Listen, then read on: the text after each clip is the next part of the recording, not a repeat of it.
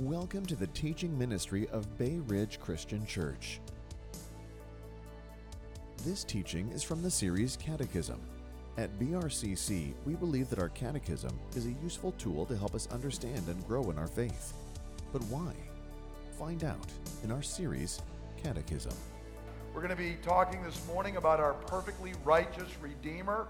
We're just taking a few weeks here where we are going over some questions out of our catechism that are kind of the basics, the foundations of the Christian faith, and we're kind of looking at what it means for Christ to be our Redeemer.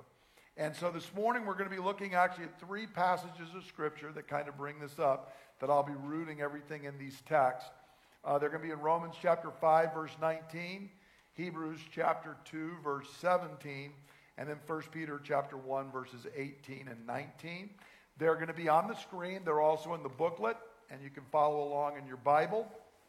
I encourage you now to hear the word of the living, sovereign, perfect God.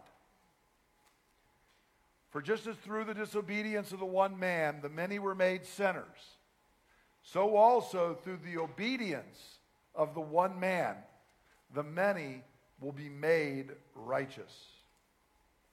In Hebrews chapter 2, for this reason he had to be made like his brothers in every way, in order that he might become a merciful and faithful high priest in service to God, and that he might make atonement for the sins of the people. And in 1 Peter chapter 1, for you know that it was not with perishable things, such as silver or gold, that you were redeemed from the empty way of life handed down to you from your forefathers, but with the precious blood of Christ, a lamb without blemish or defect. May God bless his holy word. There's a man named Ruben Anaja. You've probably not heard of him. He's a Filipino man.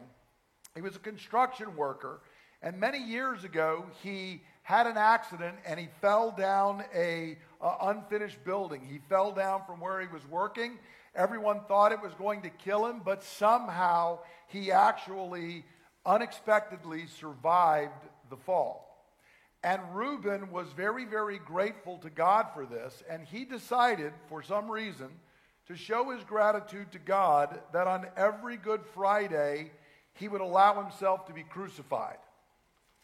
And so for 33 years, from 1985 to 2019, every year he was actually literally nailed to a cross in the Philippines. Now, I bring this story up not because Bay Ridge is planning on asking everybody to do that this Good Friday, because we are in fact not, but to ask a question. This is obviously, we would say, it's good that you want to give gratitude to God. Crucifying yourself is not the way to actually do that, but it brings up a question for us. This man's crucified himself 33 times, and yet it doesn't remove anyone's sin. Why is it that the death of Jesus, we are saying, removes our sin? The fact is, there were many Jews in the time of Rome that were crucified, and unlike Reuben, they weren't crucified for a few hours, they were crucified until they died.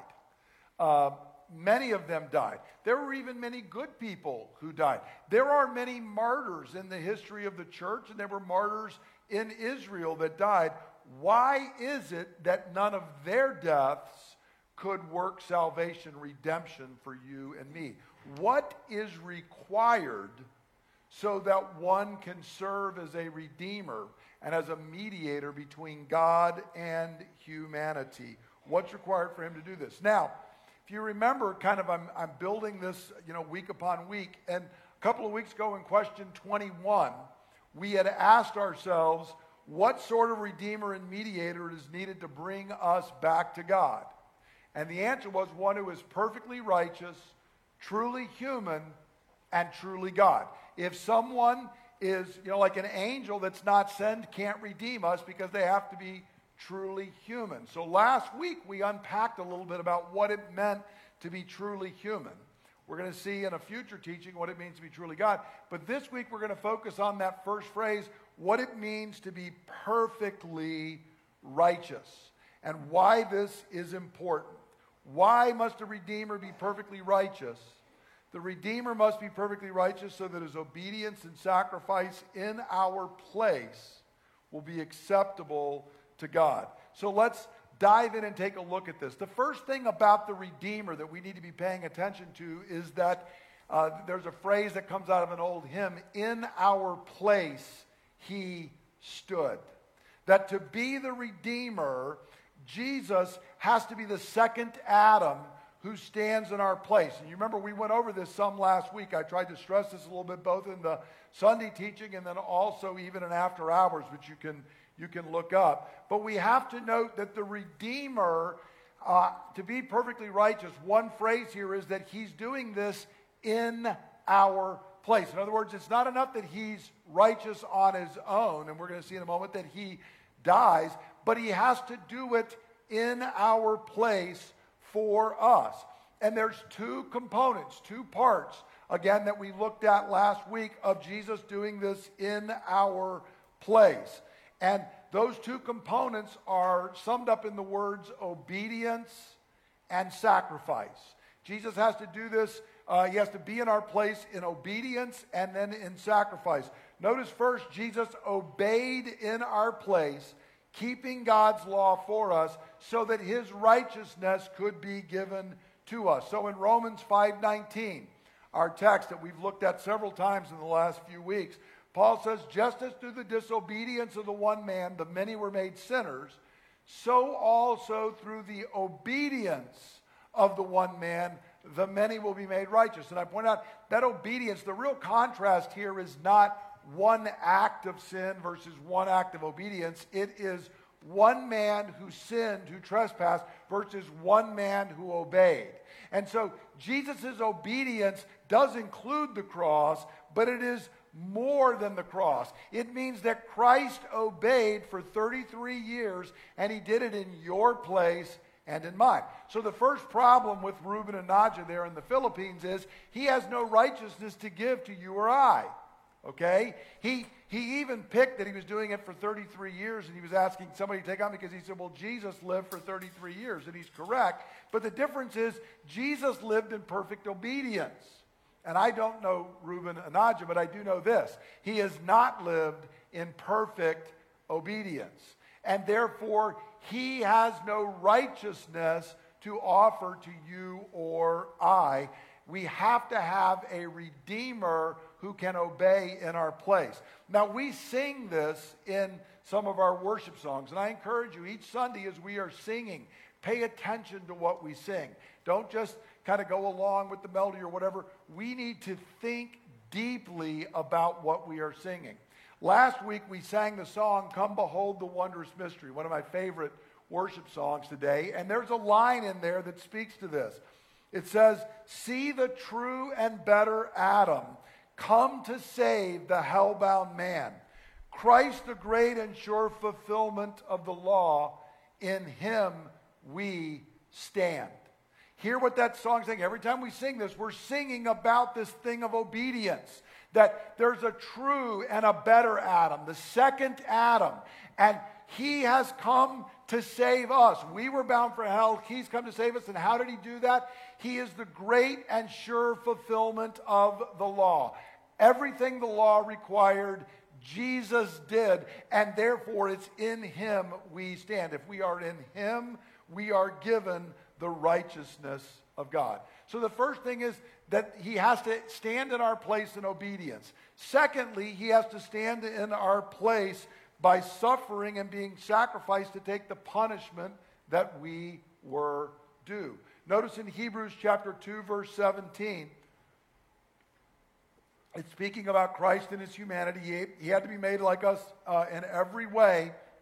And notice the final phrase. He did this that he might make atonement for the sins of the people. And so Jesus has to be truly and fully human so that he can atone for our sins. And see, here's the other difference. Reuben and Nadja not only did not live in perfect obedience to God, his death cannot atone for sin. Because he has not been perfectly righteous, all he could hope to do was to begin to pay for his own sins. But Jesus doesn't have to do that. He has perfect righteousness, and therefore any suffering he does is not for his sin, but for ours. And the word atonement, the NIV translates it as atonement there. Some older translations have the word propitiation, which is not a word we use very often today. But propitiation means to appease the wrath, to take the wrath that was due to somebody. In particular, in this case, to appease the wrath of God. Now, when I say that, that is very unpopular today. People do not want to hear that God has any wrath towards sin.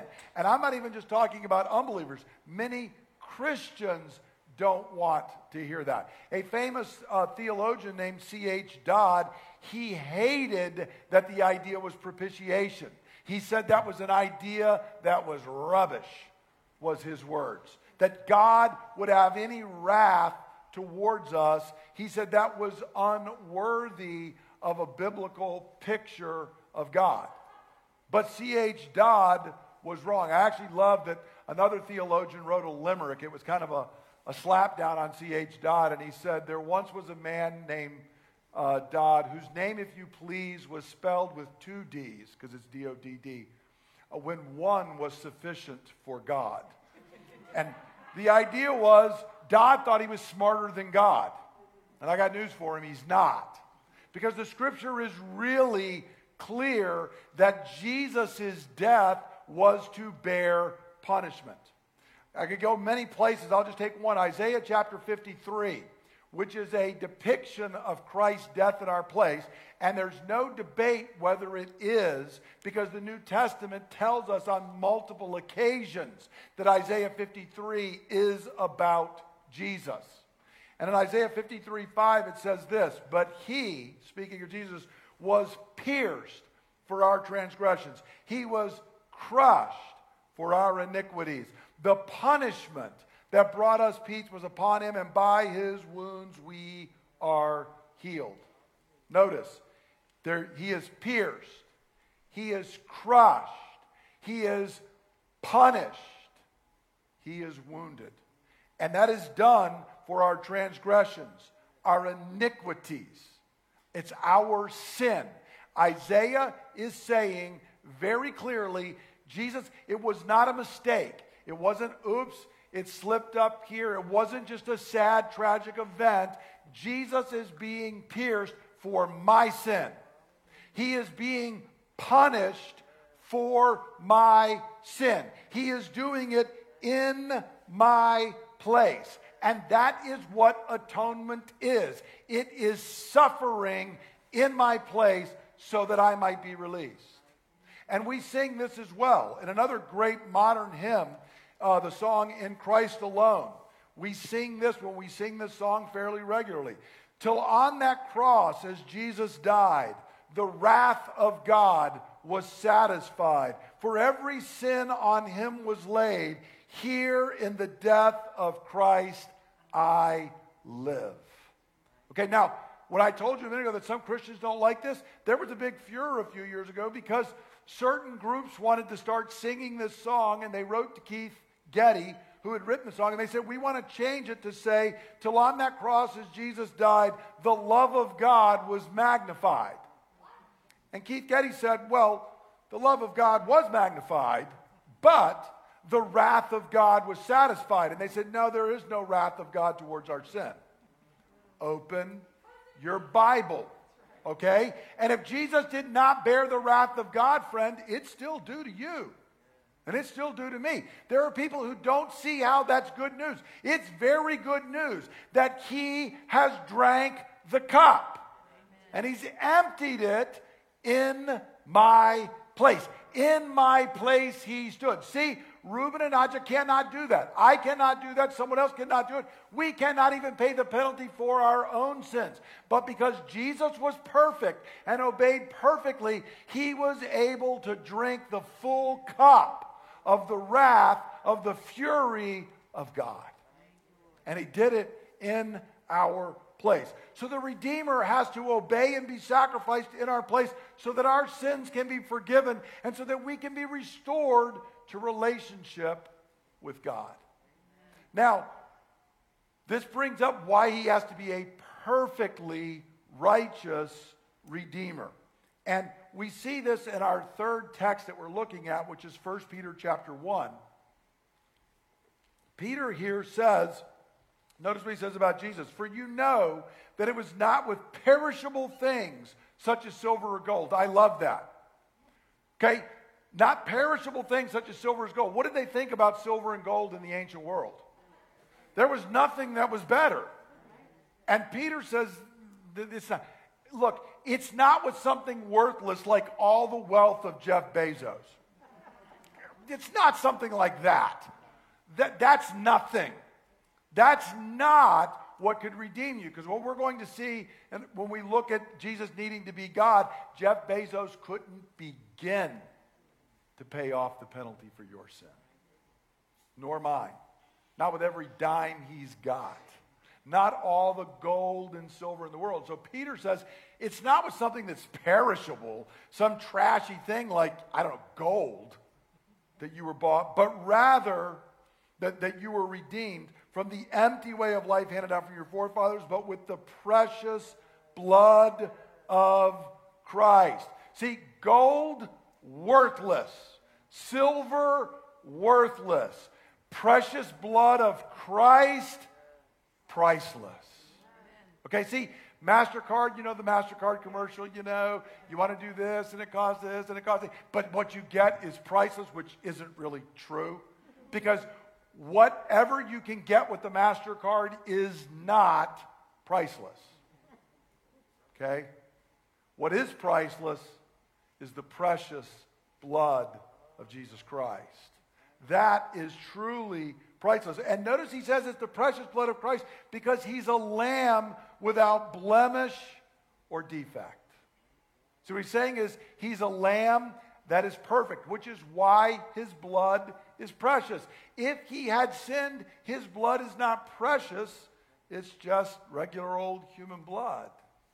But because he is sinless, it is precious. And so it refers to the fact here when Peter says the precious blood of Christ, the lamb without blemish or defect, he's referring to the fact that Jesus is sinless and therefore can offer himself as a payment for our sin.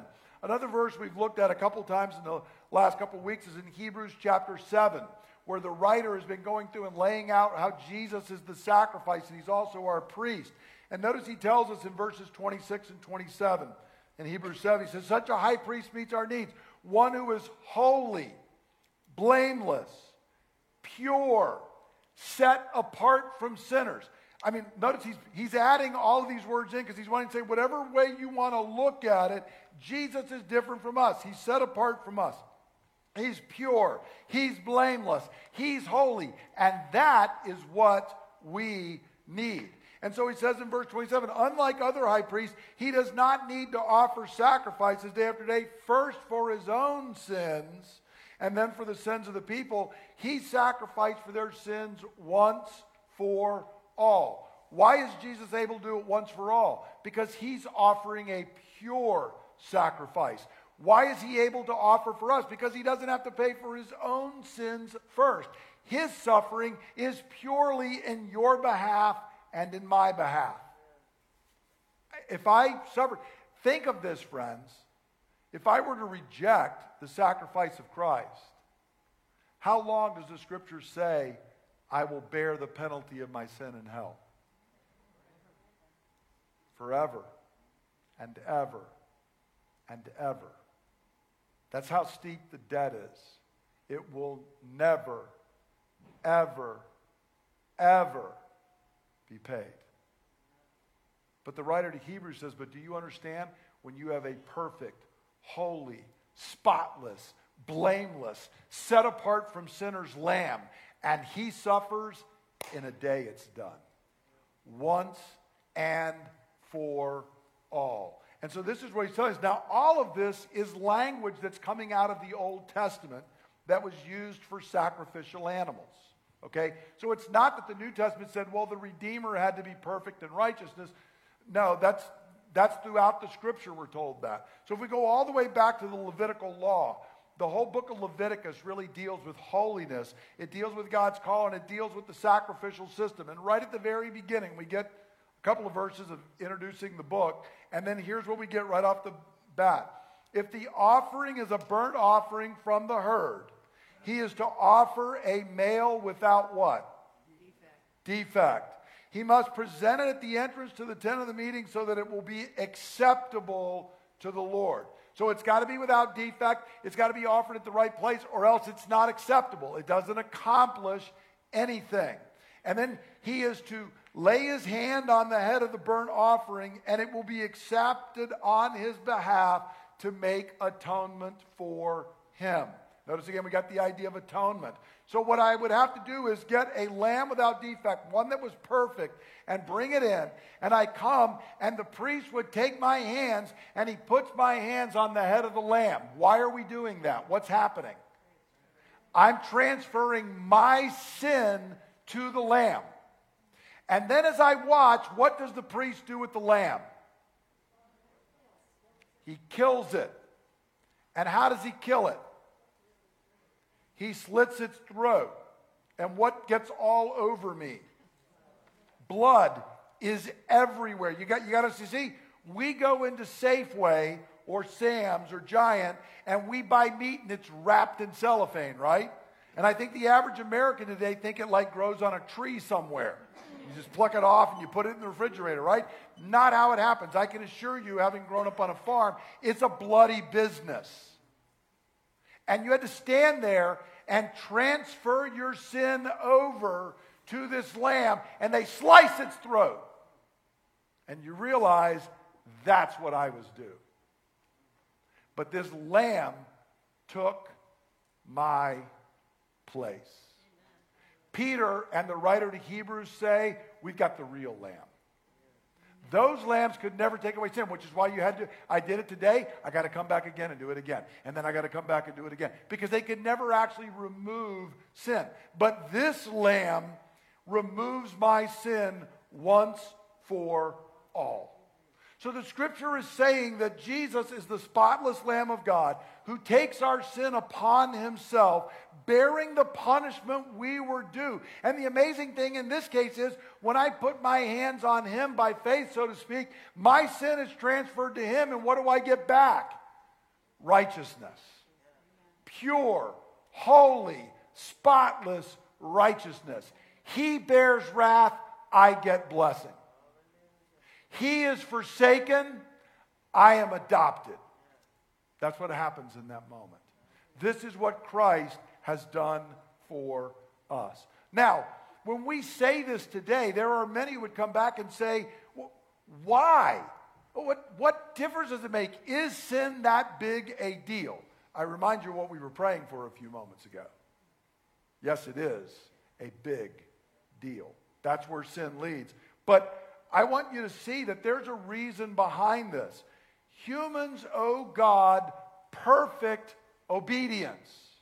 So the Redeemer must be perfect. But there are people, why? Because of the very nature and character of God. That is why. Much earlier in the catechism, we had a couple of questions that were about this, but they're kind of the foundation and basis. In question 7, we say, what is God's character like? God is perfect in holiness, love, and integrity. It means he is pure, holy, set apart, transcendent.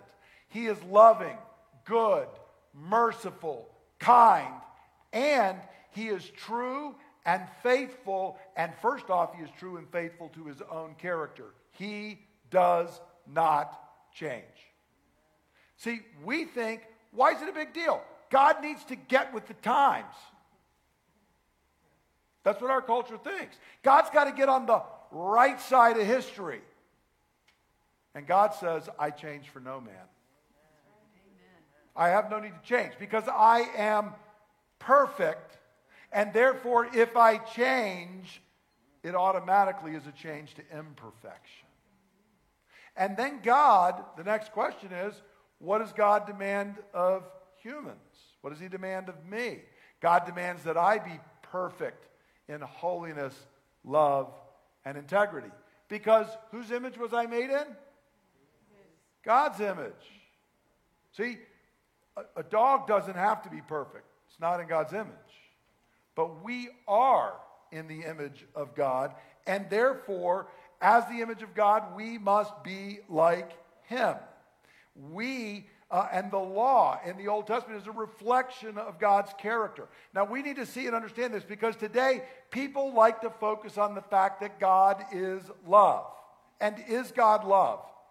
Yes, thanks be to God, he is love. But understand this, he is holy. Again, I will tell you, I even have hear Christians say today, yes, but the Bible says God is love. And I say, yes, it does. 2 times. And hundreds of times, it says the Lord is holy. In fact, the only character attribute that is stressed, the Bible likes numbers, right? So if you hear something 3 times in a row, it's telling you this is the utmost. Guess what's the only character attribute that is ever given 3 times? Yes, and not only is that done once, but we get a picture in the Old Testament in Isaiah's vision into heaven, and we get a picture in John's vision in the New Testament into heaven. And what is it that the angels are saying about God? Love, love, love. See, our modern world wants to say that, but they get in there and we are told they are saying, holy, holy, holy is the Lord God Almighty. The whole earth is full of his glory. And in fact, what are the angels doing? We're told they got 6 wings, and what are they having to do? They're having to cover their eyes because they can't bear to look at the blinding holiness of God. And Isaiah the prophet sees this and he says, this is awesome. I'm going to write a bestseller out of this. What it was like when I went to heaven. Is that what Isaiah says? What does Isaiah say? Woe is me. I am ruined. I am undone. I'm coming apart just from seeing the vision. When John sees Jesus in the book of Revelation, John, the disciple who loved Jesus, who laid his head on Jesus' chest at the Last Supper, when he sees Jesus in all of his glory and all of his purity and all of his holiness, what does John do? I fell at his feet as though dead. See, God is love, friends. Never lose that. But God is holy. And God does not change. There have been periods of time that people so stressed the holiness of God, the love of God got lost. And that's a tragedy. And there are times, like today, our bigger dangers, we want to stress love because we like love. We like that attribute. We don't like holiness. In fact, if you are holy in our culture today, you're going to get canceled. Because we don't like it. We're not neutral towards it. We despise it. But God is perfect in holiness, love, and integrity. He does not change. What he was, he is. What he is, he will be forever. And so we need to understand that this means God does not abide sin. And it means God is not reading the polls we're doing. Saying, ugh, yeesh, I gotta work on my PR. Not going to happen. He will not change to line up with us. He demands that we change to line up with him. And so the requirement for the Redeemer to be perfect, to be without sin, it's not something that's just arbitrary. It is rooted in the eternal, unchanging nature and character of God. That's why it requires perfection. Now, how do we apply this? What does this mean for us? The first thing is kind of going on that statement I just made. Do I see that redemption is required by God's perfect eternal character? See, the whole culture is going to keep telling you and me, and they undermine what redemption means and the uniqueness of what Jesus Christ. People, again, it's so narrow. How can you think Jesus is the only way? Because I know what's required. And when I understand what the requirement is, again, give it a shot. But you're not going to accomplish it. Nor am I, nor, to be clear, is Muhammad or Buddha or any other religious leader. They are not going to accomplish it. They have their own sin, and they cannot bear the price of the wrath of God. So redemption is not some extra add-on. It is required by God's character and by our sin. If there is no redemption, you and I are lost. But so the temptation here is, see, and this is what happens. We squirm under that, and so the key is then I've got to change the character of God. Because if I can change the character of God, then maybe what's required in redemption can be changed. And that's exactly what goes on in our culture. We will distort God's character, and then what that does is it distorts the nature of sin, and it distorts the nature of salvation. I'm going to unpack this a little bit more in After Hours that I'll be recording a little bit later that'll pop out on Tuesday to get us to think about how these are all tied together. But we need to understand God is perfect in holiness, love, and integrity, and that means he will judge all sin, but he will work to save sinners, and he will not change. There won't be a plan B. If we don't like the way he works, none of that's going to shift anything. God will judge sin, but he will work to save sinners, which he has done through Jesus Christ. And so any idea of redemption that discounts or dismisses any aspect of who God is, particularly in our day, holiness, and the unchanging character of God, and focuses exclusively on love so that sin's not a big deal, that is false. It's a false understanding of God. It's a false understanding of reality. It's a false understanding of right and wrong. It is a false understanding of sin, and therefore it's a false understanding of redemption and salvation. All of that flows from understanding God's character. Most important thing that you and I think about is how we understand who God is. Everything else will flow from that. And we live in an age that minimizes God. We don't see how holy God is. And therefore, we don't think much about the salvation he offers. Way back when we started this, I mentioned a theologian named Anselm, and he kept going back to that as people were, dialoguing with him and they're disagreeing with the great price he was talking about in redemption. He kept saying, you have not yet considered how great your sin is. Because you're not understanding. You're reducing God down. And so you don't think your sin's that bad.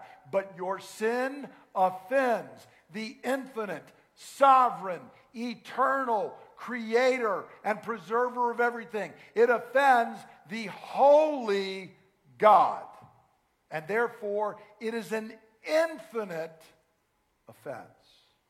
And Anselm could tell him, you're not understanding because you're minimizing your sin because you don't realize how heinous it is.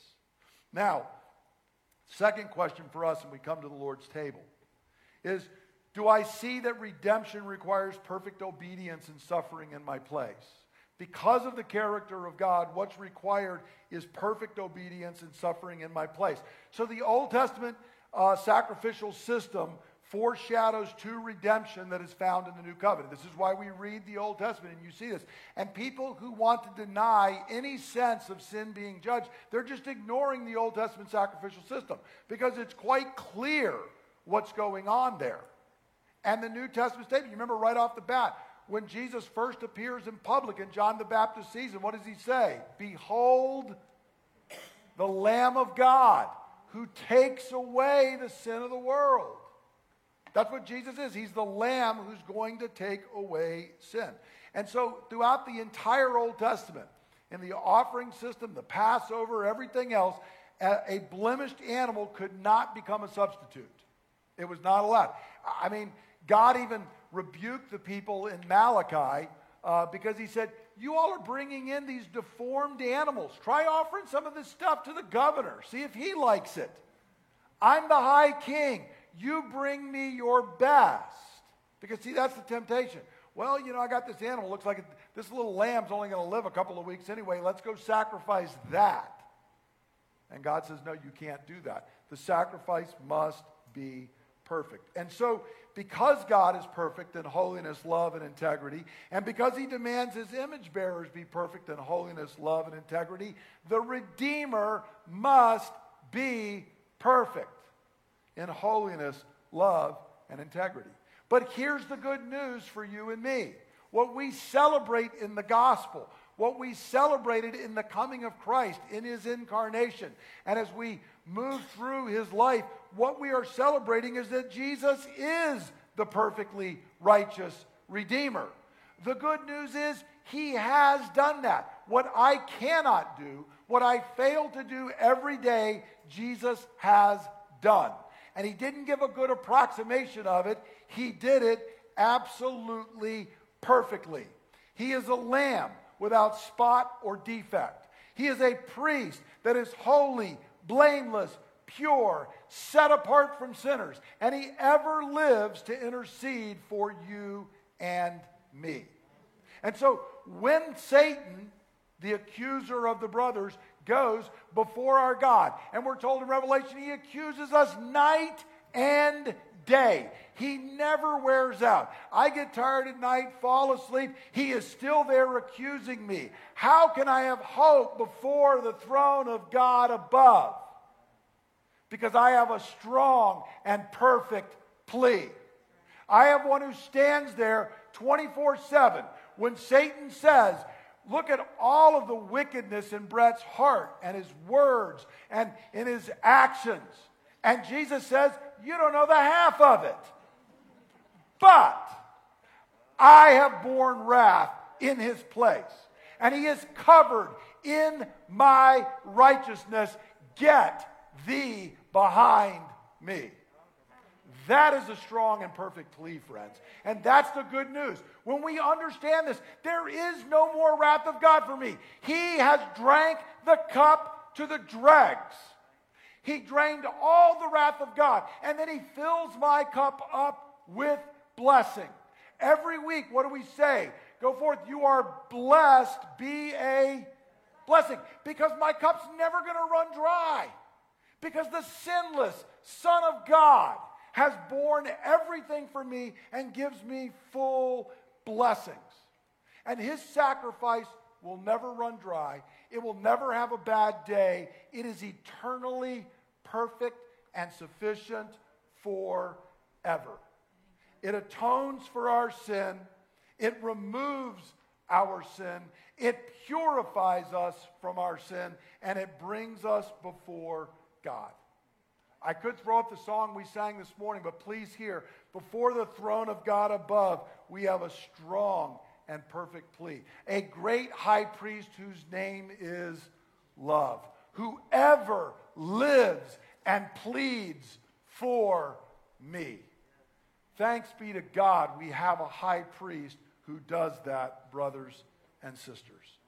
And so this morning, we're going to come to this table of redemption. We're going to confess our sin. We're going to remember and confess the perfect redemption given by Christ. And we're going to come boldly to the throne of grace to receive help. Now, what we're going to do, if you can stand with me, we're going to do in 1 John chapter 1 and into chapter 2. John deals with our sin. And there are some Christians, or people who purported to be Christians, that John was writing to this church. And he was saying, some of you all are trying to get out from under this by denying your own sin. You think the solution and the way forward is to minimize your own sin. And John says you can't do that. If you do that, you're making God out to be a liar. Friends, the good news is if we understand what Christ has done for us, I need not minimize my sin. I can own up to what my sin is, because I know that his atoning death is more than enough for what we need. So we're going to put up on the screen and we're going to confess together. I'll be doing the part that says leader, and then you can do the part which is the congregation. And this is just 1 John chapter 1, verse 5, going through chapter 2, verse 2. So let us confess our sins and the redemption that we are given in Christ together. Brothers and sisters, this is the message we have heard from him and declare to you. God is light, and in him there is no darkness at all. If we claim to have fellowship with him, yet walk in the darkness, we lie and do not live by the truth. But if we walk in the light, as he is in the light, we have fellowship with one another, and the blood of Jesus, his Son, purifies us from all sin. If we claim to be without sin, we deceive ourselves, and the truth is not in us. But if we confess our sins, he is faithful and just, and will forgive us our sins and purify us from all unrighteousness. If we claim we have not sinned, we make him out to be a liar, and his word has no place in our lives. My dear children, I write this so that you will not sin. But if anybody does sin, we have one who speaks to the Father in our defense, Jesus Christ, the righteous one. He is the atoning sacrifice for our sins. And not only for ours, but for the sins of the whole world. Amen? Amen. Let's be seated. If you have truly, in doing this, confessed your sin and also the redemption that is yours in his atoning work in your behalf, then I invite you to come boldly to receive from God's table this morning. For what I received from the Lord, I pass on to you, that the Lord Jesus, on the night he was betrayed, took bread. And when he'd given thanks, he broke it. And he said, "This is my body, which is broken for you. Do this in remembrance of me."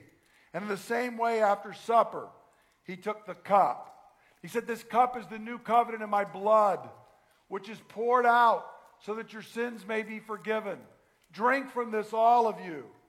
For as often as you eat this bread and you drink this cup, you proclaim the Lord's death until he comes." Brothers and sisters, let's come together in faith today, proclaiming that Jesus' death and his burial and his resurrection is more than enough for you and for me. Let's go ahead and take the bread.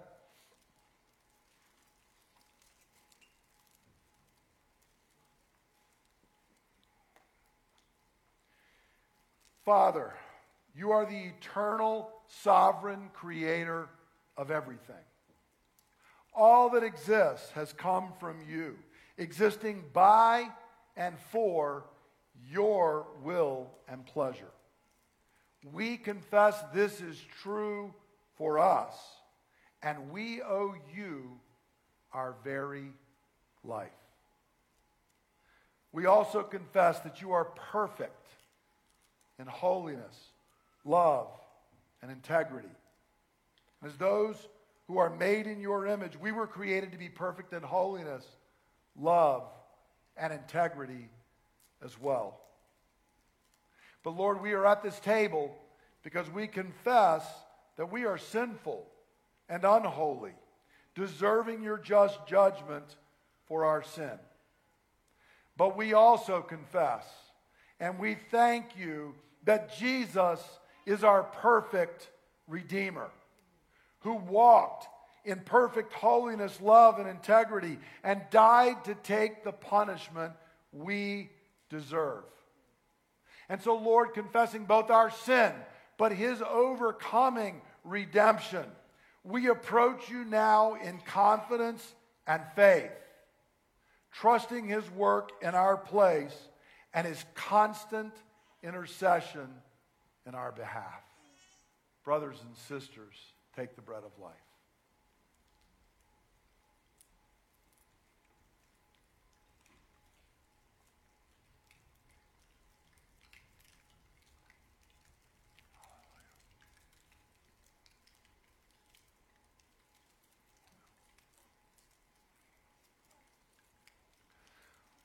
Lord Jesus, you are our perfectly righteous Redeemer. You are the spotless Lamb of God, slain in our place. Through your blood, we are forgiven. We are cleansed, and we are made pure. The Father is pleased to look on you and your sacrifice and to pardon us. So we give you thanks for your blood shed for us. And we come boldly to this table, rejoicing in our salvation and receiving grace and strength to help us in our hour of need. Brothers and sisters, take the cup of life and drink.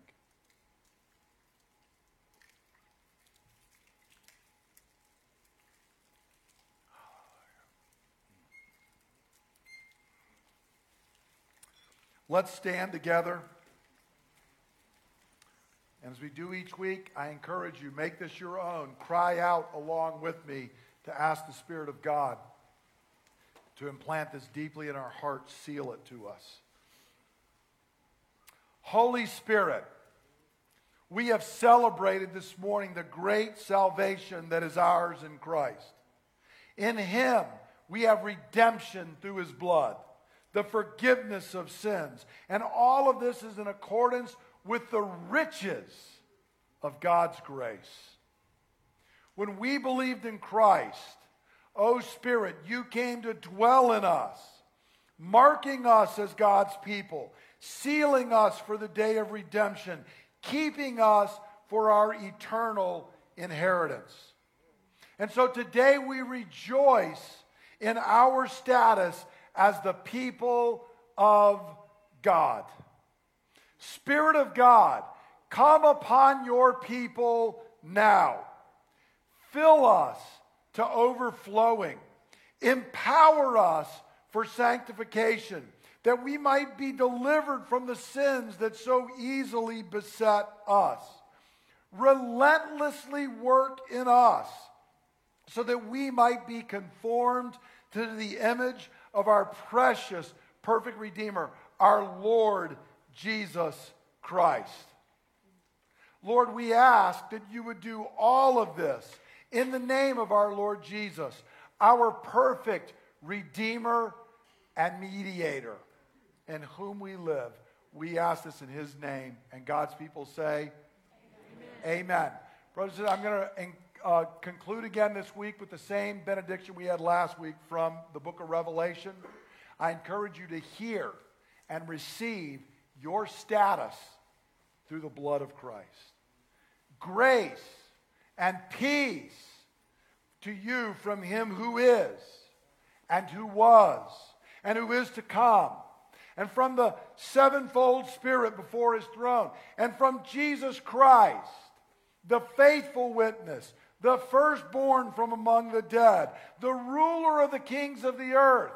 For Jesus Christ loves us, and He has freed us from our sins by His blood.